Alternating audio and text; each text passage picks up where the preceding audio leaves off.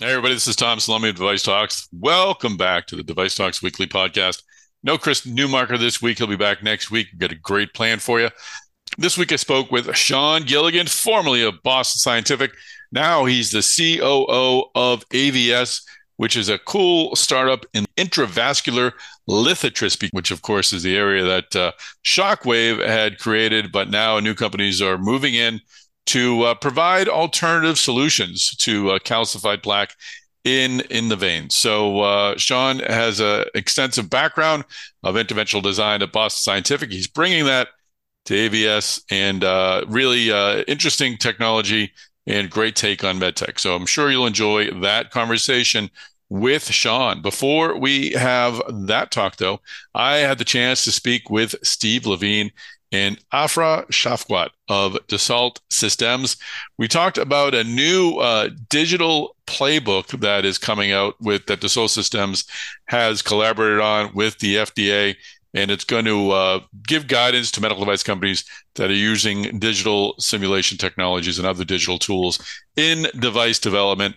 I'll let Steve and Afra give the details, and really grateful to have their insights on this episode. They spoke about this at Device Talks West, and they actually had a presentation at Device Talks East as well, Device Talks Boston rather, and hopefully we'll have more conversations about them once the playbook is out. So enjoy the insights from Steve and Afra, and then of course the story of Sean Gilligan and AVS. By the way, we have two more episodes of Device Talks Tuesdays left. Got a great presentation by Aptix on Tuesday on coatings, and then we'll wrap up with a talk led by Resonetics. So go to devicetalks.com to register for the final two Device Talks Tuesdays of 2023.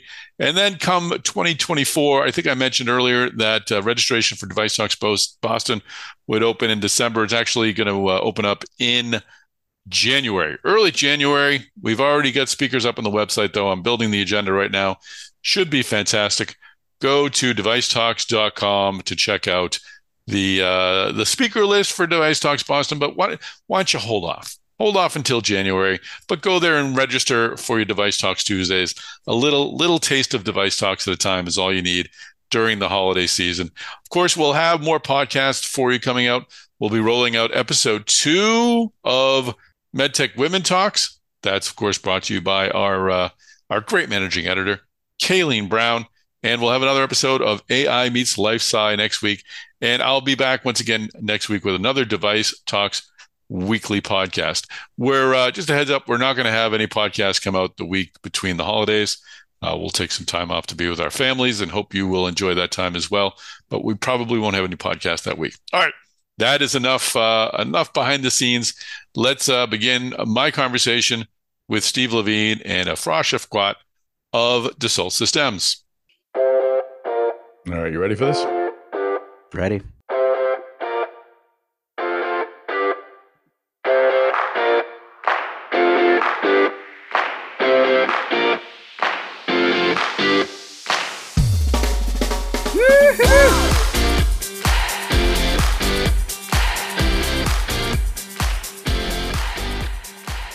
All right, well, I'm here with Steve Levine. He's Senior Director of Virtual Human Modeling at Dassault Systems, and Afra Shafqat. She is Senior Data Scientist at Dassault Systems. Welcome, both of you, to the podcast. Thanks for having us, Tom. Thank you. So we're going to talk about the in silico clinical trial playbook, which sounds really important, and it's something that hasn't been on my radar, and I'm glad we're having this opportunity to give listeners a preview of what it is and what it means and what the impact might be on clinical trials going forward.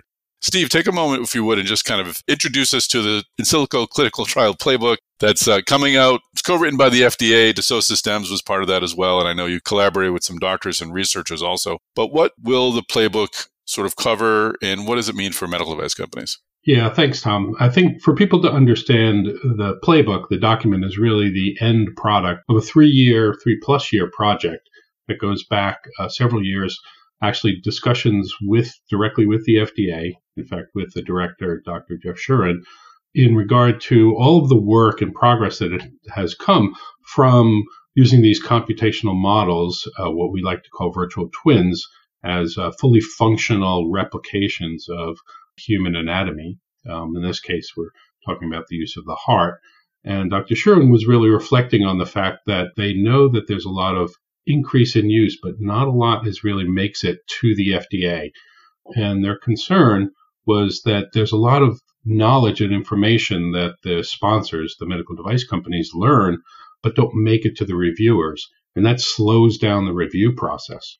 The idea that really became what we call the enrichment project that we document in the playbook is that the computational modeling of an entire trial would allow the reviewers to understand exactly what is going to happen in the trial before they actually run the trial and make things much more efficient.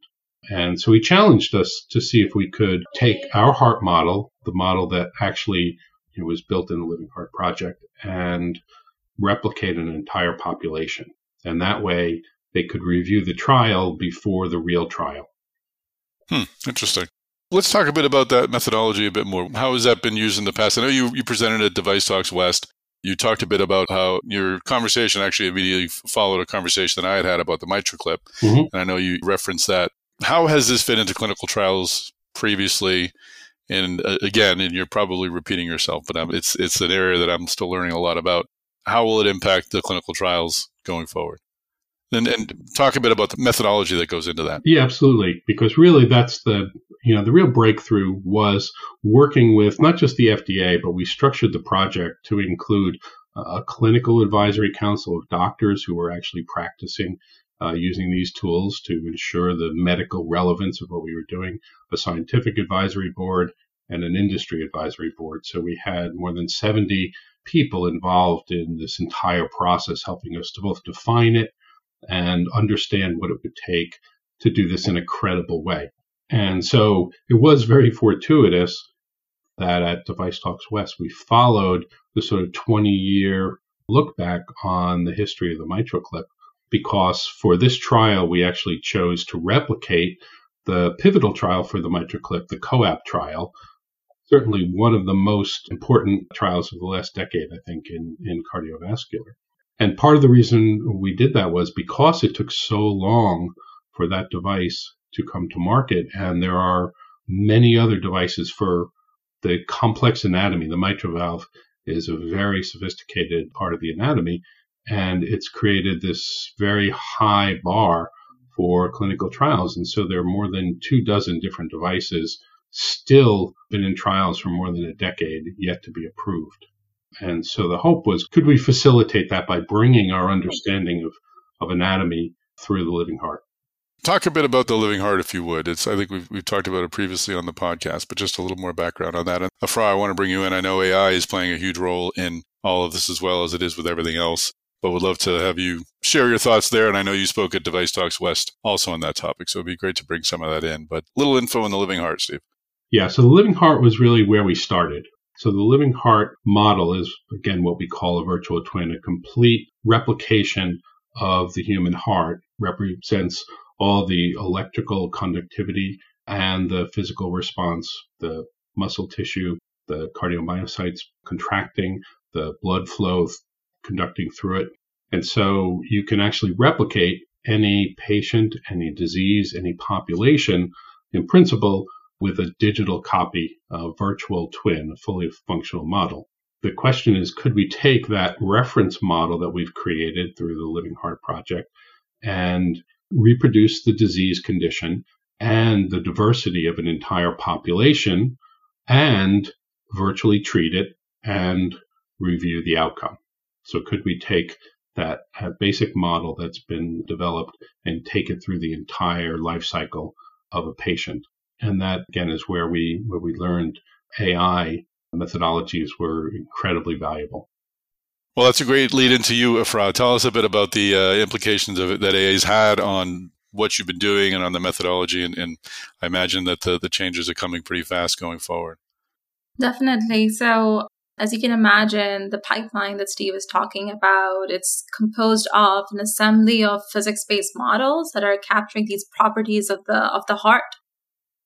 And given a patient's measurements, of their parameters, we are able to then model a virtual twin of their personalized heart using these physics-based models.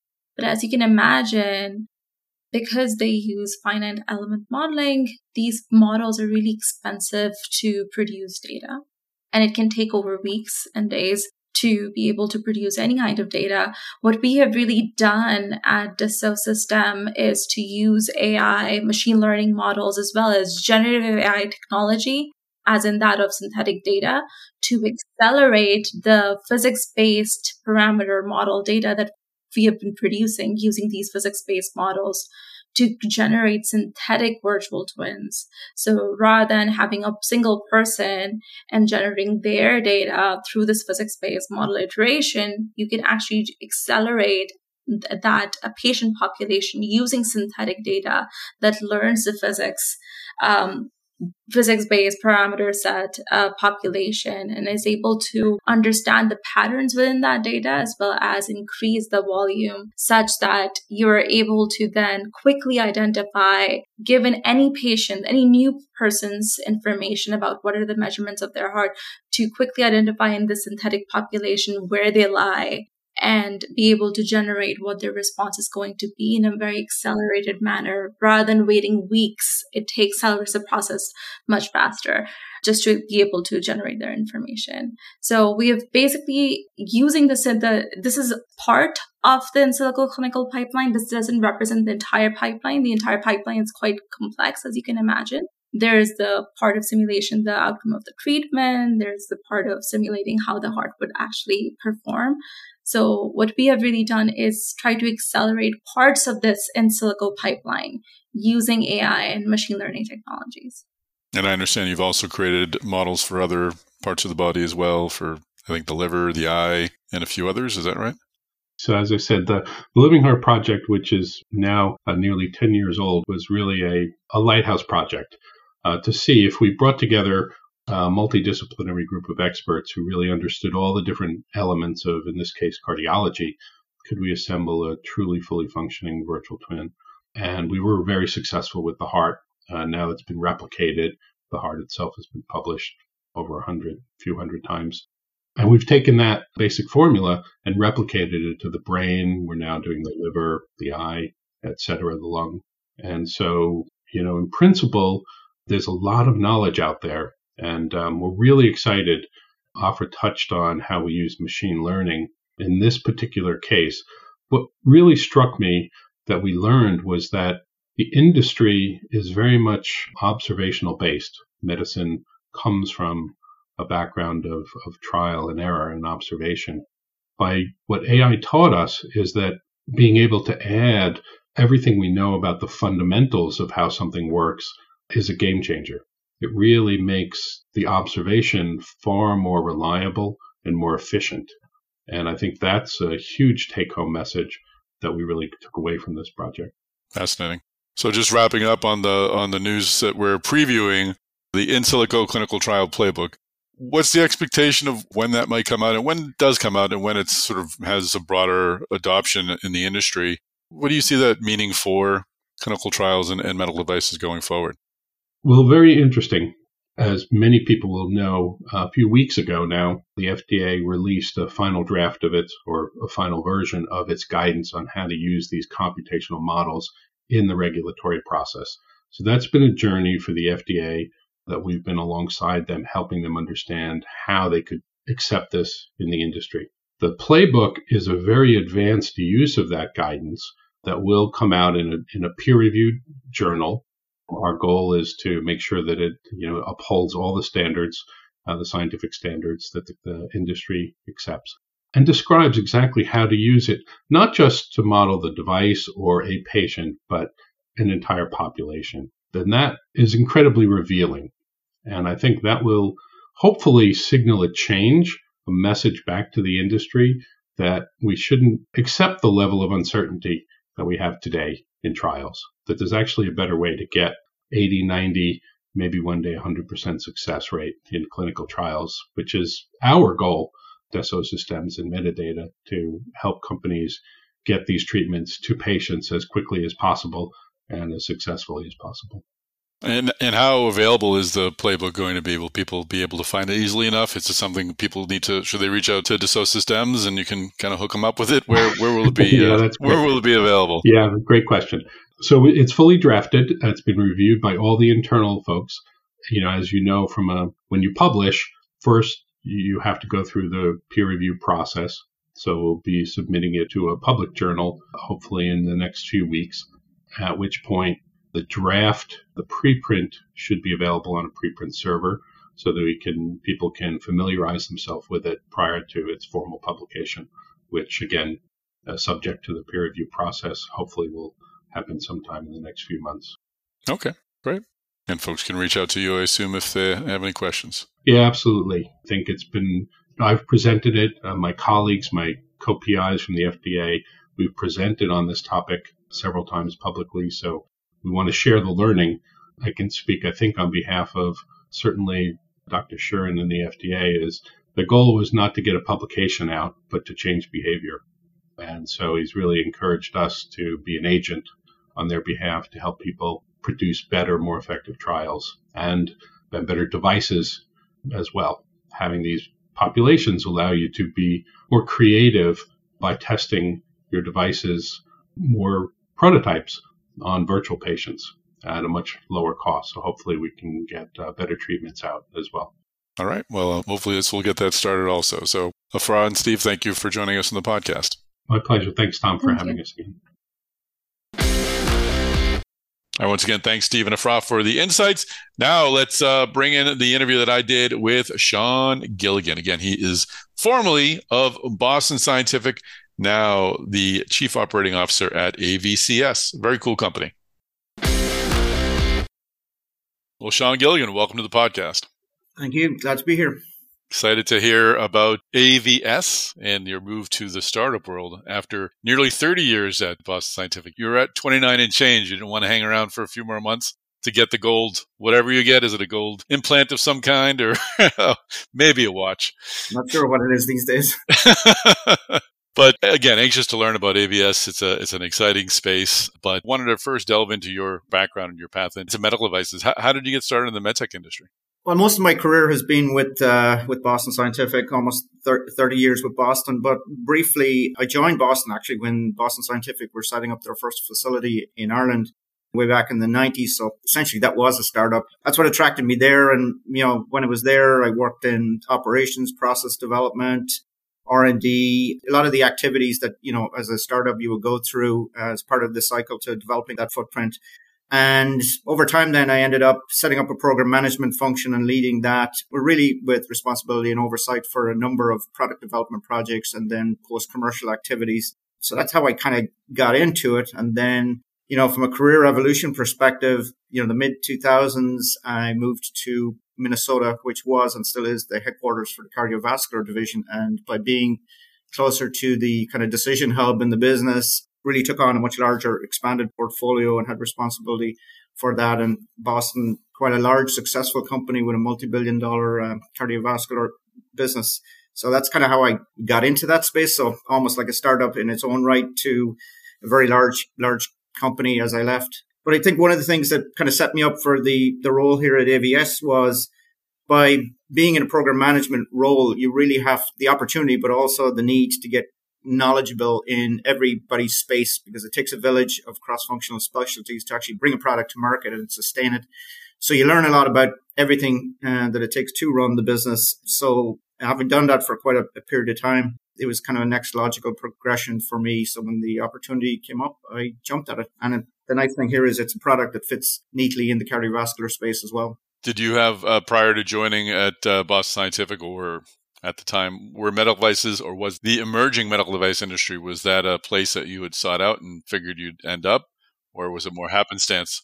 Actually, the med device industry was definitely starting to grow in Ireland at the time. Sure. There was a lot of focus on investing in that space and companies were attracted to it too because it gave them access to the European Union. But prior to Boston, I actually worked for Oral-B Laboratories for 4 years. So that was kind of considered a lower classification med device space. So that was kind of got me a little peek in, and then I took a jump into something that was much, much bigger and more established. So that was kind of kind of the path. But having looked back, I've enjoyed every minute of that experience and feel privileged to have met as many good and great people and that have been able to drive some transformational change across the cardiovascular space. So how many different businesses at Boston Scientific did you work with over the time in R&D? The main business that I supported was the interventional cardiology business, but there were different times where I did some work for the endo business, electrophysiology business, peripheral vascular business. But most of my time was in the cardiovascular business. The nice thing about healthcare is there's a lot of translation of knowledge and technologies across the different specialist areas. So how do you, as an engineer in a big company like that, how do you continue to find challenges and to find opportunities and find new areas of interest? What's the secret to building a strong career at a company like Boston Scientific? I'd say a few things that I've kind of always kind of leaned on. I'm a big believer in understand where the business is trying to go and wrap your head around that and figure out how can you support that and, leaning into spaces that, where there's growth and opportunity. Keep looking forward, never look back. And be mindful that, research is all about discovery. Things are happening every day of the week. Don't let new discoveries or challenges get you down or get you dissuaded. You've got to be optimistic and just keep moving forward. The nice thing about, Boston, in any procedural space, there's a lot of devices used to deliver any effective treatment. The nice thing in Boston is the footprint grew large enough that there was opportunities to improve existing products, but there's also other unmet clinical needs that, the company had the ability to put resources, people and money behind them to expand that portfolio and footprint to almost like own the procedure rather than owning a particular product. I've always enjoyed leaning into those areas that are sometimes wouldn't have been the areas people wanted to go with because they were particularly challenging. But if you lean into areas that are challenging and that doesn't throw you off, you just learn a ton. Did you have a calculus or a formula you used to kind of not apply to paper or on a computer, but maybe that you'd look at internally and assess opportunities to pursue this project or that? Or did you really kind of rely upon a gut and kind of just that really gets me excited versus that gets me maybe a little less excited? As my role evolved over time, a lot of people would play into any particular decision making because you want to make sure you're bringing everybody's point of view to the table. Thinking about the clinical aspect, the needs, the reimbursement pathway, the level of challenge in terms of the technology. Do you have the resource? Do you have the time? Do you have the people? It's really a multifactorial thing. But I've also been a big believer as you got to get close enough to the space that you know enough about it that if people are leaning in a particular direction, but it doesn't feel right, you got to be able to ask the right questions. So, just don't take the answer. You got to know enough to be able to ask intelligent questions and then tease it out. And then once you make a decision, lean in and go, but never be afraid to unwind that decision if things go differently. Sometimes people have a hard time letting go of things, but sometimes you just got to let go and move on. Is it easier for an engineer and an R&D person now to get access to the people they need to talk to, surgeons, whatnot, or get information to help inform designs than it had been? Or is it harder? Because on one hand, you have technology that can connect you and get you to places. On the other hand, they're shutting down direct access to a lot of, I think, the key shareholders in medical devices. It's an interesting question. The field has definitely evolved over time. I was fortunate when I was in Boston, their footprint was so large and so many procedures are supported by industry in many, many different ways. There's long history with the community to being able to get information. I would say that pathway is still available, but it's not as easy as it used to. And frankly, a lot of physicians are contracted to hospitals now. Their day is full. Just getting time with people is because they just don't have as much control over their time as they used to. Conferences used to be a big area where you would have opportunities to engage with physicians, smaller, big companies. Not as many people are going to conferences anymore. So the vehicles have changed. But you're right. It has gotten harder, but it's not impossible. And frankly, healthcare is a partnership at the end of the day. While the hospital systems and physicians deliver the care, we need them, industry needs them, but they also need industry to support ongoing innovation in the space to make procedures better, safer, faster, and more cost effective. Interesting.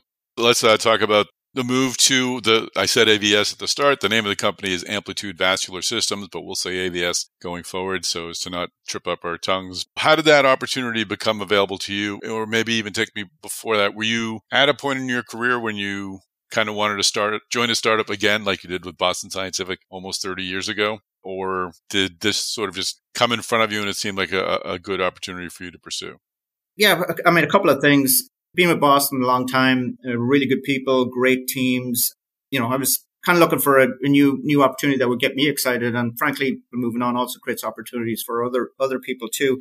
AVS, how it came my way, a couple of people that were ex-Boston had kind of reached out to me, over time, just casual conversation here and there. And, I kept connection with them and, and their early stage growth. And then probably every 6-9 months or whatever. And then I got a phone call from one of my ex-Boston colleagues who said, hey, look, we've got an opportunity here. We're ready to go to the next stage in our business. Do you want to come out, take a peek? We'll show you everything we've got and we'll see where we go. And I did that and frankly met some of the team, which was very, very small at the time. Great people, right perspectives. Everything they showed me in terms of data looked really good. So I'm like, why not? So I thought it's going from big experience in Boston to now going back to a true startup. So that was kind of scary and exciting all at the same time. But knowing some of the people that were here and seeing the technology firsthand and the market opportunity that was being created by the current competition, I thought, why not give this a shot and go for it? So I made the decision to join and I didn't really look back. That's great. So I'm just always curious about that moment when folks decide this or that. You covered a little bit of it, but what finally tipped the scale to have you leave a position at a company that is one of the larger ones in Medtech and provide some level of stability to roll the dice again? I'm always intrigued by the drive to create something new. It's an exciting process.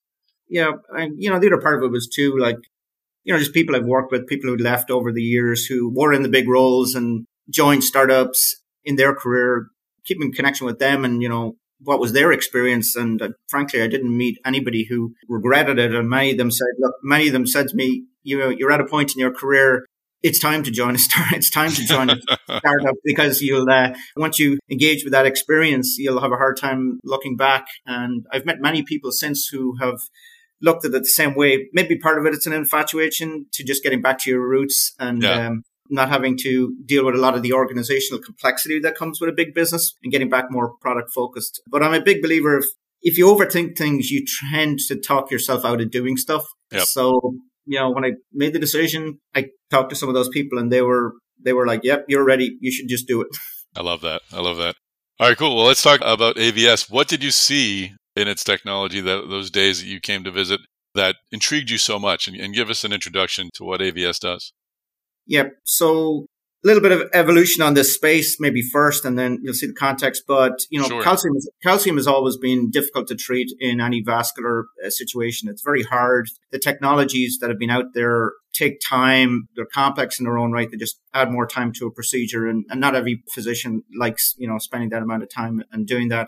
So Shockwave came to the market, and since they've come to the market, the story tells itself. There's been rapid adoption on the product and the technology. Obviously, it works, which is priority number one, but also the big adoption of the product would suggest that in large part, physicians like the ease of use, the procedural outcomes, et cetera, et cetera, et cetera. So they're the only show in town right now that's commercially available globally for what they're doing. AVS was born out of an idea to do the same thing, just doing it in a different way. And when I was joining the company, they showed me the early generation product. They were in early first in human studies. So I saw some of that data and some of the preclinical data. And I was like, in a market that this big with this much need, there's opportunity for competition, just coming with a different technology. I personally am a big believer in competition in healthcare because I think there's no losers. It really fosters creativity and innovation that benefits patients, hospital systems when there is competition. And in this case, the market's big enough. There's plenty of room for competition. That's always an interesting dynamic. You're right. You have these area creators that have the market to themselves, and you could see someone taking the opposite point of view. Like, look, they're there, they're established, they've got the approval. How can we compete with that? I guess that would be one way to look at this. How does a company that's a second fast follower or a follower in this space, how do you look at that opportunity for you to come in and take a piece of that market that another company has helped to create? It's an interesting question. So there's definitely room for more than one company in space, and physicians and healthcare providers also want to see competition. Yep. So whether that comes by doing a better procedure or driving better procedural outcomes or cost, frankly, they ultimately want to see competition. So the physician community keeps things healthy because they want those dynamics to play out over time. I think from a product positioning perspective, you're right. When one player gets a foot in the market and gets well established, how do you move the needle more in your favor? I think it really comes down to what types of value creation can we create for our product versus potentially what your competitor do. Doing exactly the same thing, kind of usually, or not always, but sometimes ends up, if your only point of differentiation is price, that's not a good place to be. Good point. But I think we have some opportunities in our product where we can bring certain features and benefits to the market that their product can't do. But I think both products compete. There may be certain cases where physicians will choose to use our product over their product and vice versa. That will have to play out over time, obviously. And there are other things we can bring to our product that will play out as a future part of the portfolio. But we've got to have some value in our product that's different to the value proposition that they bring to the table to be able to make a dent. On the flip side, though, sometimes you do have benefits by becoming, second versus first. Creating the market is a big undertaking in its own right. It comes with a lot of time, cost, and effort. Establishing those norms, getting people used to that treatment as a mainstream option, and frankly, the reimbursement pathways, they take a long period of time. Some companies struggle; they'll get a product to market, but they can't get paid for it because the reimbursement's not there. So those are things that will play in our favor over time. So we lose some time on one part of it, but we gain some time on the other part of it. No, it's a great point. Well, let's talk about your approach and how it is different. So yours is pulse intravascular lithotripsy. Is that the technology? Is that how I should what I should be calling it? Yep. Tell us about pulse IVL. Yeah. So if you look at our technology and the current market leader's technology, both companies use a balloon catheter to cross the treatment zone. Okay. But how we deliver energy at that treatment site is very different. Where are we treating in the body? What's the condition we're treating, and where is it? The product that's currently on the market is treating both peripheral arteries and coronary arteries. We just completed our first in human in a peripheral vasculature, and Shockwave started there as well. So that's what we're effectively trying to treat is, moderate or severely calcified lesions in those vascular areas. So, calcium building up over time just narrows down the vessel to the point where the lower extremities are just not getting as much blood flow as they need to stay healthy. Because it's calcium, it's just very hard to treat. It's hard to open up the vessel. There are technologies that are out there, but they're more time consuming than what's currently available today. But unfortunately, peripheral and coronary artery disease is very prevalent in modern society and population is aging. So the number of patients that are out there is quite substantial. So, okay, great. So we identified the condition. How does your pulse IVL system differ from Shockwave's technologically? Yeah, so in their system, they use electrical generators. So essentially to deliver energy, what they do is they pass high voltage across an electrode in the balloon part of the catheter, and that creates a rapid expansion of the balloon and energy delivery to the treatment zone to create these micro cracks in the calcium. Lets the vessel then be able to open up because you've reduced that stiffening component. So they're using an electrical generator. What we're doing is it's a mechanical approach. We're creating a rapid pulse on the fluid pathway that's in the catheter and the balloon. So the balloon is kind of rapidly vibrating in that particular area. So they're using an electrical stimulus, that repeats on a particular interval, and we're using a mechanical stimulus to deliver the energy. So the balloon is vibrating at a point, that's the force that's breaking up the calcium?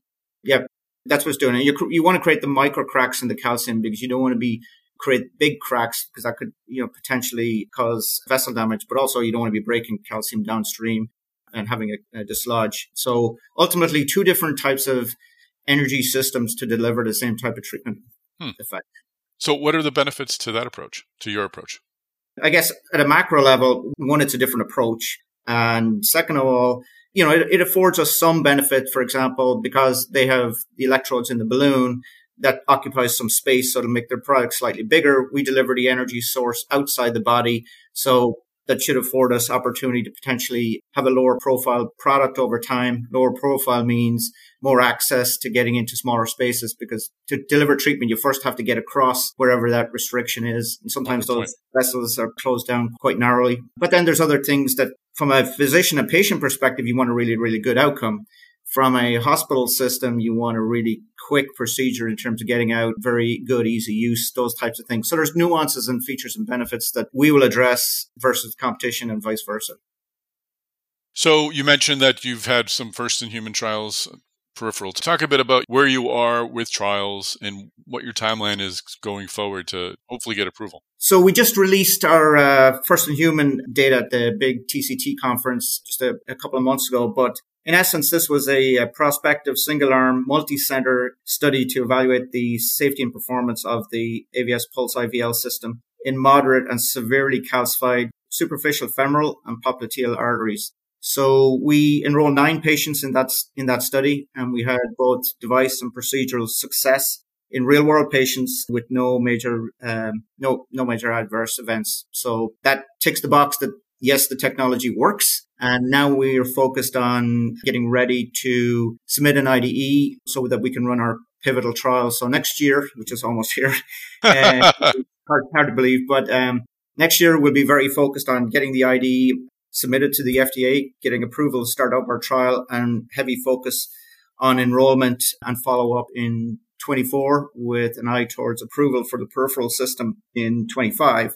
Also, the nice thing about our system is 3/4 of the system effectively is leverageable from the peripheral device to the coronary device, the power generation part of the product. But we'll need a different catheter for coronary. So as we get the peripheral program up and running for clinical, our focus will be getting our early trials started on the coronary system late next year.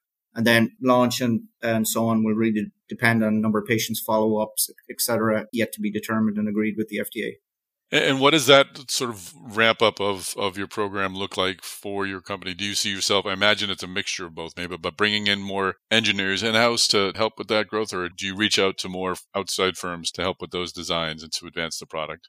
I mean, things will look different depending on what phase of our journey we're in, but we kind of consider where we are in Boston as like the center of the enterprise. That's our core team, but our extended team is quite large through our supplier network, et cetera. We have very heavily tried to focus on not trying to do everything ourselves. If there is expertise, knowledge, and capacity through outside companies, then we should be leveraging that because that will get us a more robust solution to what we need to do and in a shorter amount of time. Yes, it costs some time and money, but you want to make sure you got good partners, but you get there a lot quicker. We've been doing that. As time moves on, we'll have to reassess whether are those companies the right companies that will take us through the commercial phase. We have the right partners for what we're doing, but they'll need to be on the journey and have the same vision that we will in terms of, investing in our product lines, driving the right types of process improvements, make sure to meet their quality objectives and costs. So that will look different as time moves on, yet to be determined. But for where we are right now, we have what we need, both in terms of internal development and production capacity for what we're doing versus what our supplier network are doing. And what does the regulatory pathway look like? Another benefit would be, I suppose, if you could perhaps get a 510K, there's a predicate to your doing, or is your system so completely different that you've got a de novo pathway yourselves? No, so the pathway for the peripheral system will be a 510K, and the pathway for the coronary will be a full PMA. But one of the things we've tried to do, and team's done a good job here, is we're going to bring something new to the market, but we don't want it to be so burdensome in terms of training and support for the product. That's not always desirable, and that's a big hill to climb. So, the footprint of the device is very, very small. It can be moved between labs. The pathway for doing the procedure for what's currently there will be largely the same. So the learning curve should be pretty quick. What does the footprint look like? Is it something, a cart on wheels? Is it a handheld device that people are carrying around? What is? It's literally a system that sits on an IV pole. Okay. So that's going to be designed to have that available to a hospital, and they can, or a cath lab, maybe an ASC, and they can wheel it into the appropriate rooms. Yeah, capital is always an interesting topic. Yep. But if it's something that's mobile, then you don't need as many of them. If it's something that's big, it tends to be something that you kind of got to leave, and then that ties up the cath lab for that type of activity. So that drives huge expense. So we're trying to think not just about the product, but we're trying to be smart about how we do it, because expectations are very, very high these days, especially when you show up, you got to be well dressed. That's a great point. All right. Well, it sounds like an exciting technology, one we'll follow. And congratulations on now it's been several months since you've joined, but on your new venture at the startup. Sean, thanks for joining us on the podcast.